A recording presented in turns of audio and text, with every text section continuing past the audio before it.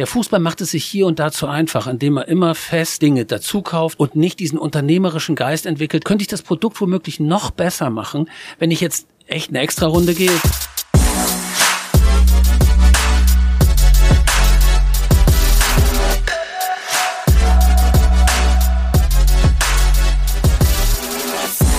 Hallo und herzlich willkommen, mein Name ist Paul Ripke und wir sind immer noch live auf dem OMR Festival in Hamburg. Und das Festival ist sehr nah, also es ist in St. Pauli, in Hamburg St. Pauli. Jeder weiß, was das bedeutet. Es ist ein Rockstar-Festival und da gibt es eine andere Besonderheit. Neben dem wahrscheinlich coolsten Online-Marketing-Festival, wo die coolste Watchbrand meiner Meinung nach IWC am Start ist und dort zum ersten Mal ausstellt auch und verschiedene Sachen macht, gibt es dort auch den coolsten Fußballverein, wie ich zumindest finde, den FC St. Pauli. Und es ist, wie es ist. Ein guter Freund von mir ist dort der Geschäftsführer für alles außer Fußball.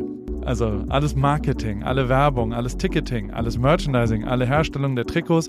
Sein Name ist Bernd von Geldern, einer meiner engsten und ältesten Freunde. Und ich habe ihn hier reingezerrt in unsere kleine Box, damit er ein bisschen darüber erzählt, was bedeutet St. Pauli eigentlich, was bedeutet Hamburg für diese Messe und was bedeutet IWC für ihn, weil er hat eine IWC am Handgelenk. Das alles in der heutigen Spezialfolge, live und direkt vom Online-Marketing Rockstars Festival. Und es gibt so einen Slogan, der ist IWC. OMR, OMG. Viel Spaß. Hallo Bernd. Mein lieber Paul, ich grüße dich herzlich. Man muss dazu sagen, dass wir uns wirklich schon sehr, sehr lange kennen und sehr gut kennen auch und dass das schon verschiedene Sachen ist. Ich habe dich vorgestellt schon im Intro, nur falls du dich denkst, jeder weiß, wer du bist jetzt auf eine Art und Weise. Du als echter St. Paulianer, du hast also...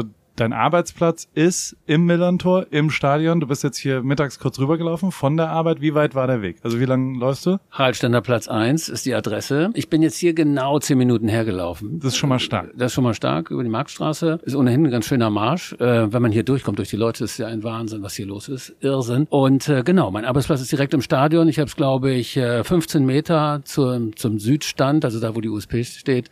Und das ist natürlich irgendwie auch ganz geil, muss man sagen. Sind mehr Leute beim FC St. Pauli oder beim OMR? Weißt du, hast du das mal als überlegt? Zuschauern? Ja. Oder als Mitarbeitende? Als Zuschauer viel, viel mehr hier. Ich habe gestern gedacht, ich sehe nicht richtig. Das waren ja Menschenmassen, die wogten ja durch die Gänge. 70.000 Leute müssen das ja gewesen sein. Wir sind ausverkauft mit 29.500. Und also halb so groß, würde ich sagen. Das ist ein doppeltes Fußballstadion, was hier rumläuft. Dazu muss man sagen, das ist hier noch viel lauter. Also ich bin ja schon ein bisschen, das hast du womöglich auch gesagt, ein bisschen in die Jahre gekommen, 56. Ich fand's echt schon massiv, gestern hier reinzukommen und von überall und am besten fand es aber natürlich dann bei Martin irgendwie, als der richtig einen rausgehauen hat. Ja. Habe ich heute schon zweimal gesagt, unsere Stadionanlage kann sich davon noch ein bisschen was abschneiden, ehrlicherweise. Das war laut, ne? Boah, und was für eine Qualität die Screens hier auch alle haben und was für eine Soundqualität. Imposant. Wir sind ja hier bei IWC. Du hast was für eine Uhr an deinem Handgelenk? Eine Portugieser Chrono habe ich an meinem Handgelenk noch nicht so lange und bin ganz froh. Meine Frau hat mir da einen ewigen Wunsch, glaube ich, nicht an den Augen abgelesen. Ich habe es vielleicht auch mal gesagt. Also du bist kurz in der IWC, also noch nicht so lang? Seit einem Jahr jetzt oder 2? Oder? Naja, wie man so in der IWC-Welt ist, ne, das ist natürlich schon so ein Ding irgendwie, was einen länger anlächelt und man dann denkt, ach, das hättest du irgendwann mal gerne.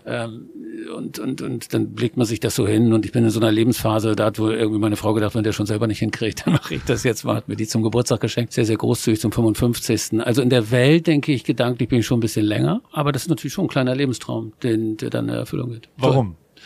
Ach, das weiß ich nicht, das einzige Schmuckstück für einen Mann irgendwie, das ist auch ein Statement.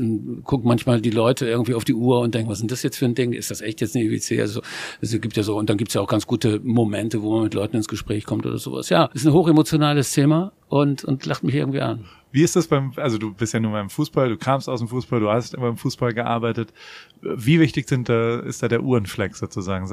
Ist mal ein Spieler angekommen und hat gesagt, oh Bernd, gute Uhr? Ja, die tragen ja ganz andere Uhren, das muss ja auch so sein, irgendwie die viel blinkender und viel, das ist natürlich viel offensiver da. Ich habe eben Lukas Teuchner hier vorbeilaufen sehen mit seinen Rappern, der wird auch andere Uhren tragen, würde ich sagen, als ich sie so trage. Nö, das sind dann eher Leute, die das dann auch verstehen, so wie man manchmal eben über Kunst redet und Materia bei uns zu Hause reinkommt und sagt, echt, das ist was von Anne Imhoff. So weiß man das eben mit so einem Augenzwinkern. Oh. Kurz mal ein paar Namen gedroppt hier hintereinander. Wunderbar. Die Hamburger Szene ist auf jeden Fall am Start. Was machst du genau beim FC St. Pauli? Kannst du mir das noch einmal kurz erklären?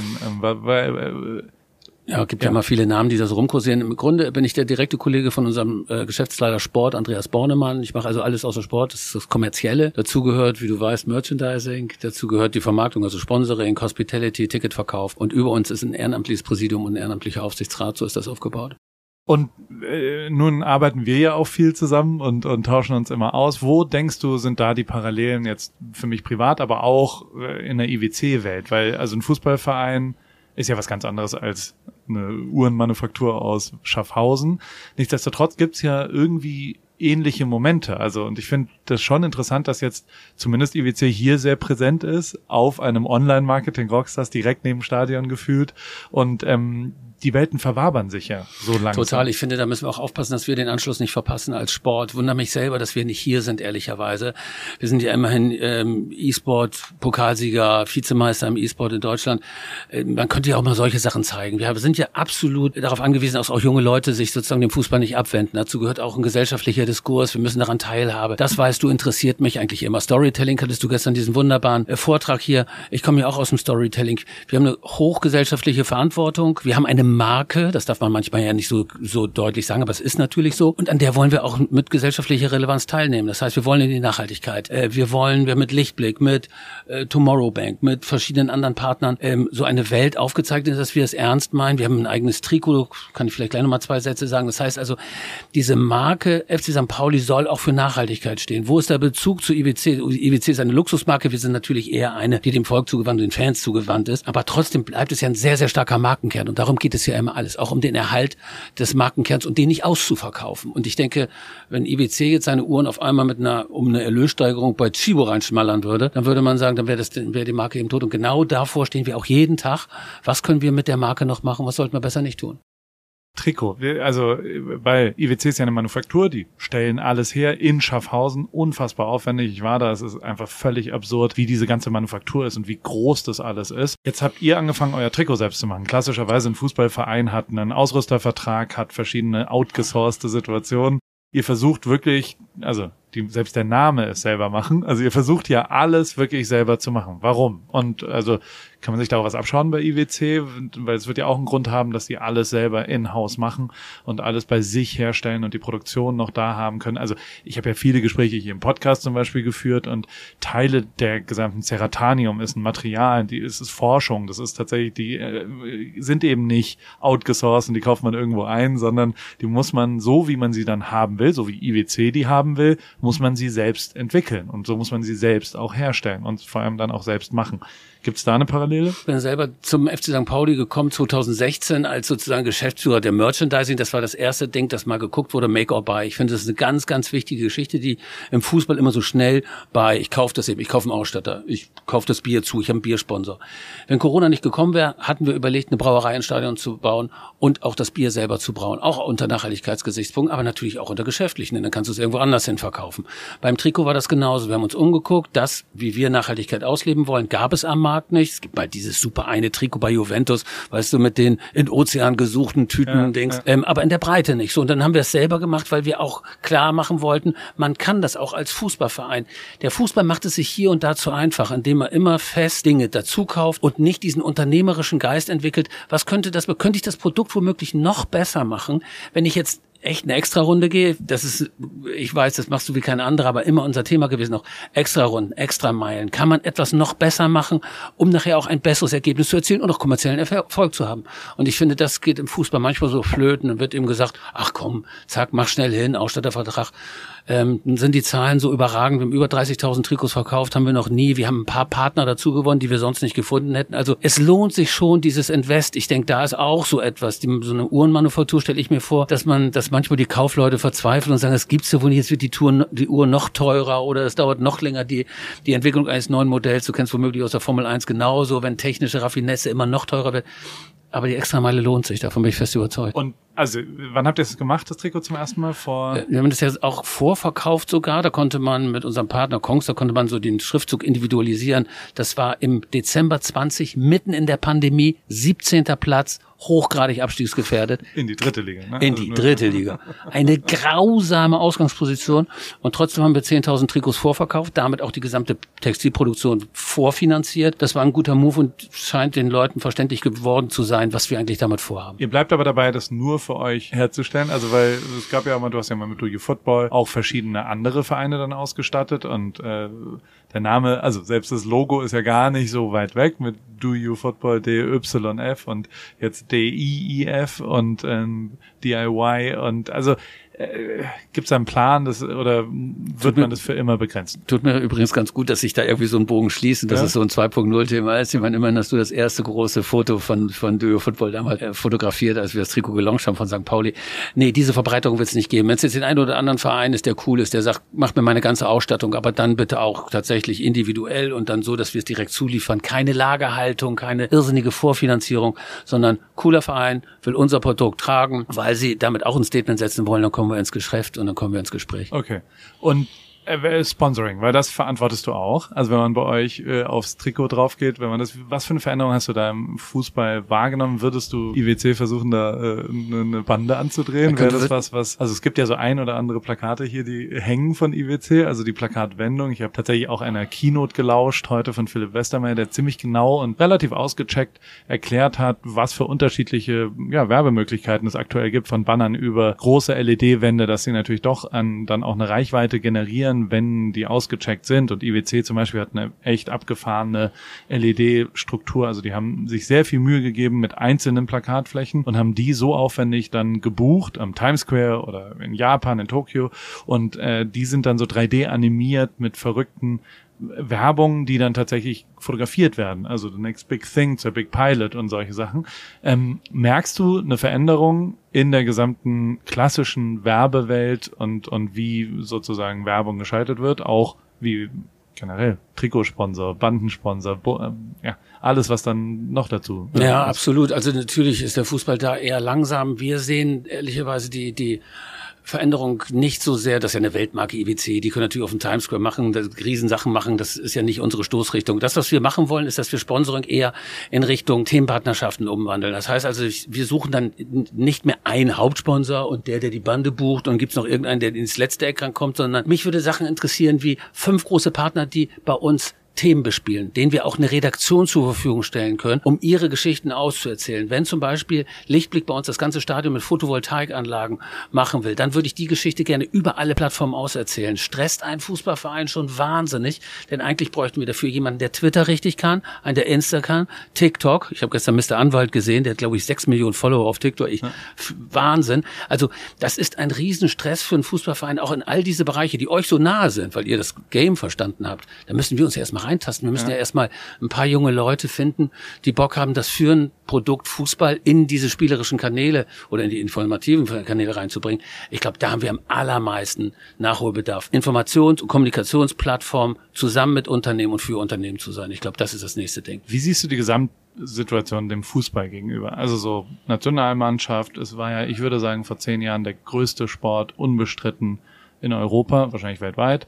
Jetzt hat sich ja schon ein bisschen was verändert, finde ich. Also so Sachen wie Formel 1 werden auf einmal interessant und lösen es ab. Also das Miami GP-Wochenende war relevanter als der Super Bowl. Weltweit, muss man sich mal vorstellen. Ne? Und also so, es verschieben sich ja gerade verschiedene Sachen und es steht jetzt auch eine WM an. Es stehen verschiedene Momente an, die, glaube ich, gerade für den Fußball echt eine Herausforderung werden, oder? Ist 100%ig so, ja. Und ich glaube auch, also diese WM in Katar, die sorgt mich echt, weil das natürlich, sag ich mal, was die Akzeptanz des Fußballs angeht, nochmal einen oben drauf gibt, auf den Kopf haut. Das ist mit Sicherheit so. Was wir gesehen haben, als bei uns die Stadiontore wieder aufgingen, waren wir Zweiter, waren wir Dritter, waren wir zum Teil Erster. Das suchen sich die Leute schon raus. Da kommen sie. Wir waren sofort wieder ausverkauft. Der HSV, nicht weil er einen schlechteren Job macht. Die spielen ja immerhin morgen Abend auch immer in Relegation. Die hatten Probleme, ihr Stadion nur zur Hälfte zu füllen, weil sie auf Platz 5 waren und als abgeschlagen gehalten. Was heißt das? Dieses ganz normale, sag mal, nächste Saison erstes Auswärtsspiel Aue, alle hin. So, ich glaube, das fehlt. Ich glaube, dass die Leute sehr viel genauer hingucken, was machen sie, nicht mehr einfach so. Und das wird eine Aufgabe des Fußballs sein, dort auch wieder zu mobilisieren. Denn sehr, sehr viele Routinen sind gekündigt, sehr, sehr viele Routinen sind gebrochen. Und sehr viele Leute haben auch erkannt, dass man am Wochenende womöglich auch mal was anderes machen kann, als nur zweite oder erste Liga gucken. Also damit müssen wir uns schon auseinandersetzen und Richtung DFB und Nationalmannschaft kann man nur sagen, Leute, werdet wieder nahbar, seht zu, dass ihr wieder zu den Leuten kommt, sonst kann es sein, dass die Leute mal wegbleiben. Ne? Wie siehst du den Schweizer Fußball? Weil IWC ist ja schon in der Schweiz unterwegs, grundlegend. Hast du was ist dein Lieblingsverein in der Schweiz? Oh, das habe ich nicht, aber ich habe natürlich einen lieben Kollegen mit Roger Stilz, der jetzt Sportdirektor in Regensburg ist, der bei uns NLZ Nachwuchsleiter war und der ein überragender Fußballer aus der Schweiz ist. Die Bundesliga rekrutiert ja sehr viele Leute aus der Schweiz. Ich glaube, die Schweizer selber können das gar nicht so richtig einschätzen, weil, glaube ich, Eishockey und alle anderen Sportarten viel, viel größer sind. Ja. Also ich verfolge den Schweizer Fußball mit einer gewissen Freude, weil manchmal so Talente irgendwie nach Deutschland kommen, aber ich wüsste jetzt nicht, wer der Erste. Ich vermute, Grasshopper aus Zürich wird da immer Meister. Ich glaube, Young Boys Bernd. Also der FC Basel war natürlich immer die ganze Zeit wahnsinnig stark. Ja, okay. Und die Young Boys sind, glaube ich, auch gut. Okay. Die haben sogar einen deutschen Trainer, ne? Ja. Ja. Gefährliches Halbwissen auf eine Art hier. Welche IWC-Uhr gefällt dir am allerliebsten? Wenn du jetzt, also du hast ja wahrscheinlich die du am liebsten hast, von deiner Frau geschenkt gekriegt. Das ist die schönste, aber die zweitschönste. Wenn du ja hier so rumläufst und am Stand entlang gehst und irgendwas siehst, gibt's da was dich anlacht? Na, ich hatte ja das Glück sozusagen mit dir schon vor ein paar Monaten mal in der Wüste da zu sein und zu gucken, wie du das da fotografierst oder wie du da hilfst. Und da hatte ich ja die eine Uhr schon in der Hand. Ich muss ganz ehrlich sagen, dass die Woodland hier, die finde ich, die schallert schon richtig rein. Das ist ein wunderbares Ding. Und die als Chronometer, aber da muss ich nochmal im Portemonnaie nachgucken, glaube ich. Ich glaube, die gibt's auch gar nicht mehr, ne? Ja, das ist quasi unmöglich, die überhaupt zu bekommen, weil es einfach in der Herstellung limitiert ist, da hinzugehen, ausverkauft ab Sekunde 10 oder so. Weiß ich gar nicht, was genau passiert, aber die können ja nur gewisse Anzahlen pro Jahr herstellen und die Nachfrage übersteigt deutlich das Angebot. Ja, Wahnsinn. Wirklich eine sagenhaft coole Uhr. Gerade so nochmal zum Designprozess bei euch, weil Trikots, wenn ihr die selber macht, haben ja auch einen Designwert. Ich habe die ja mal designt bei euch mit Do You Football. Das war damals ja eher so ein bisschen rumzeichnen, irgendeinen Quatsch machen und dann mal schauen, was passiert und irgendwo was sehen. Weißt du jetzt, aktuell ist Mai, in was für einem Trikot ihr nächstes Jahr spielt? Ja, das ist fertig designt. Das hätten wir fast sogar gegen Düsseldorf schon gespielt. Haben wir dann aber nicht gemacht und bringen das jetzt am 10. Juni raus. Das weiß ich immer schon. Ich weiß sogar, wie das Trikot danach aussieht. Also also ein Jahr Vorlauf habt ihr ungefähr. Ja, eher einen Tick mehr. Ein sehr, sehr professionelles Umfeld jetzt so geschaffen, die da sehr genau drauf achten. Also eher 15 Monate. Und es bleibt, ein Trikot bleibt immer, als wir das erste Mal gelauncht haben, da haben die Leute so ein bisschen enttäuscht geguckt. Es bleibt einfach irgendein Hemdchen mit zwei offenen Ärmeln und mit einem Loch, wo man den Kopf durchsteckt. Also das werde ich auch nicht auf den Kopf stellen, aber wir packen da schon sehr, sehr viel Know-how, auch Intellektualität in das Design rein. Das machen jetzt irgendwie so ein Ding, was mehr so ein bisschen Future ist und eins, was ein bisschen Retro ist, als Heim- und als Auswärtstrikot. Und spielt da auch Storytelling eine Rolle, dass ihr versucht, eine Geschichte zu erzählen mit dem Trikot, oder ist es einfach nur Design? Also ich glaube, das ganze Trikot war ja, so wie wir es neu aufgesetzt haben, erstmal die nachhaltigste Teamsport-Kollektion der Welt. Das war ja das Storytelling. Wir haben ja gesagt, hey, du kaufst nicht nur ein Trikot, sondern du kaufst eine Anschauung. Wir wollen als Fußballverein in die Unternehmerschaft gehen. Wir wollen Nachhaltigkeitsunternehmer werden. Wir wollen ein Statement setzen. Da müsstest du jetzt mal dabei sein und uns helfen. Das wäre dann schon mal wichtig für uns. So, das war eigentlich eins mehr um den Umstand der Nachhaltigkeit herum. Diesmal werden wir in Storytelling eher sagen, wir bleiben so nachhaltig wie schon im letzten Jahr und noch immer die nachhaltigste Truppe oder Teamsportgeschichte der Welt. Aber jetzt haben wir auch eine Geschichte zum Design zu erzählen. Ja klar, alles ist all about Storytelling. Das ist doch klar. Die Leute müssen ja auch verstehen, warum wir das machen, weil ansonsten denken sie ja null auf, was ist denn das für ein Ausstatter? DIY, noch nie gehört. 69,95, was ist das denn? Was ist denn nachhaltig? Warum ist es die nachhaltigste Teamsportkollektion der Welt? Na, ich finde, erstmal ist es so, dass wir sehr transparent dokumentieren, wo machen wir das eigentlich alles. Ja, also dass du bis zum Hersteller durchgehen kannst. Dann sind alle Materialien. Wo macht ihr es denn? Das wird in der Türkei produziert. Okay. Es gab auch viele Diskussionen im Vorfeld, muss das denn wirklich sein? Und ja, klar muss das sein. Wir kennen die Leute in der Türkei, die das machen. Und nur weil Erdogan ein verrückter Despot ist, das heißt nicht, dass man die ganze Produktion dort in der Türkei sozusagen in Sippenhaft nehmen darf. Das habe ich eigentlich immer vertreten. Wir wissen sehr genau seit vielen, vielen Jahren, mit wem wir da arbeiten, wie die sich zum ganzen Thema stellen. Alles sind recycelte Materialien, die auch aus Europa kommen, denn auch das weißt du, es gibt in China Produktionsstätten, die produzieren Plastikflaschen, damit sie sie auf der gegenüberliegenden Straßenseite wieder zerschreddern, damit die blöden Europäer dann irgendwelches recyceltes Material dann darüber ziehen. Da muss man schon, und das ist, glaube ich, das Allerwichtigste, wir sind in all diesen Prozessen sehr genau drin, wie, auch das weißt du, wir die Totenkopf-T-Shirts schon seit Jahren GOTS und Fairtrade standardgemäß sozusagen produzieren. Da habe ich selber nördlich von Bombay die Kolchosen sozusagen besucht, dort wo die Baumwolle angepflanzt wird. Das war der schrecklichste Flug meines Lebens, den ich darauf gemacht habe, aber das nebenbei. Man muss sich eben auch da die Mühe machen, Paul, hinzugehen. Extra Meile, angucken vor Ort, ernsthaft werten. Ist das wirklich der das da produziert oder gibt es an irgendjemanden anderen? Immer dieselben Themen. Hast du das Gefühl, weil es der FC St. Pauli ist, gibt es da mehr Akzeptanz zu? Oder hast du das Gefühl, weil es die letzten 10 Jahre sich was wirklich verändert hat in der Gesellschaft, in der Nachfrage, gibt es mehr Akzeptanz? Oder ist es beides vielleicht so? Ich glaube, es ist immer wie Henne-Ei. Ne? Ich glaube, dass unsere Aufgabe, da schließt sich auch fast der Kreis hier in unserem Gespräch, ich glaube, dass wir gesellschaftliche Relevanz dadurch herstellen, indem wir die Themen, die junge Leute auch betreffen, auch ältere, aber auch junge Leute, dass wir die behandeln.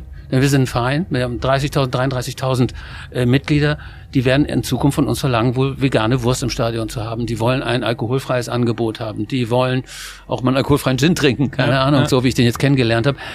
Da müssen wir unbedingt aufpassen, dass wir diese Megathemen auch bei uns ernst nehmen und auch bespielen. Das ist nicht so schwer für einen Fußballverein, daran auch teilzuhaben. So, also insofern, ich glaube eher, dass diese urbane Gesellschaft um uns herum, ist ja nicht umsonst, dass OMR und das Stadion von St. Pauli gerade mal 1500 Meter auseinander sind. Also dieses ganz urbane, fordernde Umfeld einfach auch die Dinge von uns fordert oder du fliegst aus der Kurve. Zum Abschluss nochmal, du warst ja jetzt 2 Tage hier. Hast du irgendwas gelernt? Also hast du irgendwas mitgenommen, wo du merkst, okay, da müssen wir uns auch verändern? Ob jetzt von Ticketing über wie auch immer Ablauf, wie auch Catering, wie auch Messeaufbau, wie jüngere Leute. Ich fand einen Satz wirklich faszinierend gestern, dass hier die Marketingleiterin immerhin von IWC erzählt hat, dass sie mit leuchtenden Augen hier durch die Gegend geht und sagt, wir machen Uhren für die Ewigkeit. Und je früher wir Leute berühren, desto besser ist es natürlich, weil sie mehr davon profitieren können. Und ich habe hier ganz schön viele Handgelenke ohne irgendwas, also nackte Handgelenke gesehen und sowas sehen die natürlich. Also ein Blick, den ich überhaupt gar nie drauf hatte, aber auch nochmal andere Dinge. Gibt's was du denkst, okay, krass.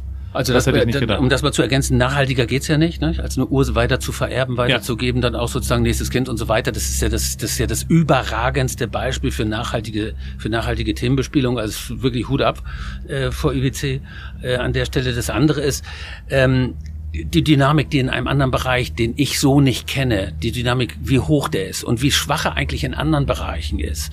Also wie hier wie hoch der Mobilisierungsgrad ist. Ich finde, davon kann man sich viel abschauen. Nicht von der Lautstärke, nicht von der Hektik, nicht von dieser vibrierenden Luft. Das finde ich irgendwie, das finde ich wirklich richtig anstrengend. Aber ich finde, überall da, wo Leute eine kluge Geschichte erzählen, sie auch inszenieren, 30er auch so ein Beispiel, überragendes Produkt, und dafür zahlen die Leute ja scheinbar dann auch. Und dort, wo eine stimmige Geschichte ist, da wo Handarbeit dahinter ist, so da, ich glaube, das wird gutiert, aber wir haben alle die Verpflichtung, das eben auch gut auszuerzählen. So, und deshalb müssen wir digitaler werden, das ist so profan, wie es ist. Und frag mich nicht, wie ein Fußballverein jetzt genau digitaler wird, weil dafür brauche ich eigentlich Leute, eigentlich wie dich, die mir jetzt sagen, so müsste die eigentlich ein bisschen weitergehen. Aber die Bereitschaft ist natürlich absolut da. Und die Geschichte, also das Produkt selbst stimmt ja beim FC St. Pauli. Ihr habt ja immer noch eine Haltung, ihr habt immer noch schönes Stadion, guten Fußball. Immer ausverkauft, tolle Stimmung. Einfach noch ein bisschen besser erzählen vielleicht teilweise. Da ist ja noch Luft nach oben auf anderen Kanälen und ich glaube, da kann man schon auch Sachen erreichen. Und ich habe oft heute auch manchmal drüber nachgedacht, dass natürlich, wenn man man muss natürlich mutig sein. Und ihr seid der Verein, der mutigste Verein der letzten 20 Jahre wahrscheinlich war, in meiner Wahrnehmung zumindest. Und ich erzähle ja schon auch immer damals die Situation das hast du ja auch damals gemacht, da rede ich ja immer von wir, aber zum ersten Mal eben nicht die Spieler, sondern Punks von der Straße genommen und auf Zeitungspapier den Merchandising-Katalog und sowas. Das waren ja wirkliche Pionierarbeiten. Das war zum ersten Mal was anders gemacht, was dann 10 Jahre lang in jedem Fußballverein fast schon weltweit, glaube ich, kopiert wurde und auch eine Haltung zu haben und für was zu stehen, also als klar linksorientierter, also St. Pauli hat ja immer eine klare politische Haltung und Situation, dementsprechend keinerlei Diskussion. Ist hier gerade Kalle Schwensen vorbeigelaufen, ein St. Pauli Urgestein. Ja. Und Also ist das... Absolut, zum Beispiel, das haben wir, glaube ich, 2005 gemacht, irgendwie erstmal alle Sprayer aus dem übrigens Benedikt Pliquet auch, alle Sprayer über 80 Seiten und dann 2 Seiten Produkt. Ja, das war eine starke Zeit. Da haben wir damals diese Geschichte gemacht, weißt du noch, mit diesem Camouflage-Trikot. Ja. Kampf für eine bessere Liga. Würde man heute auch nicht mehr so nennen, aber damals war es egal. 3. Liga St. Pauli. Dann dieses Camouflage-Trikot und alles unter diesen Bogen gespannt. Merch, Vermarktung, alles.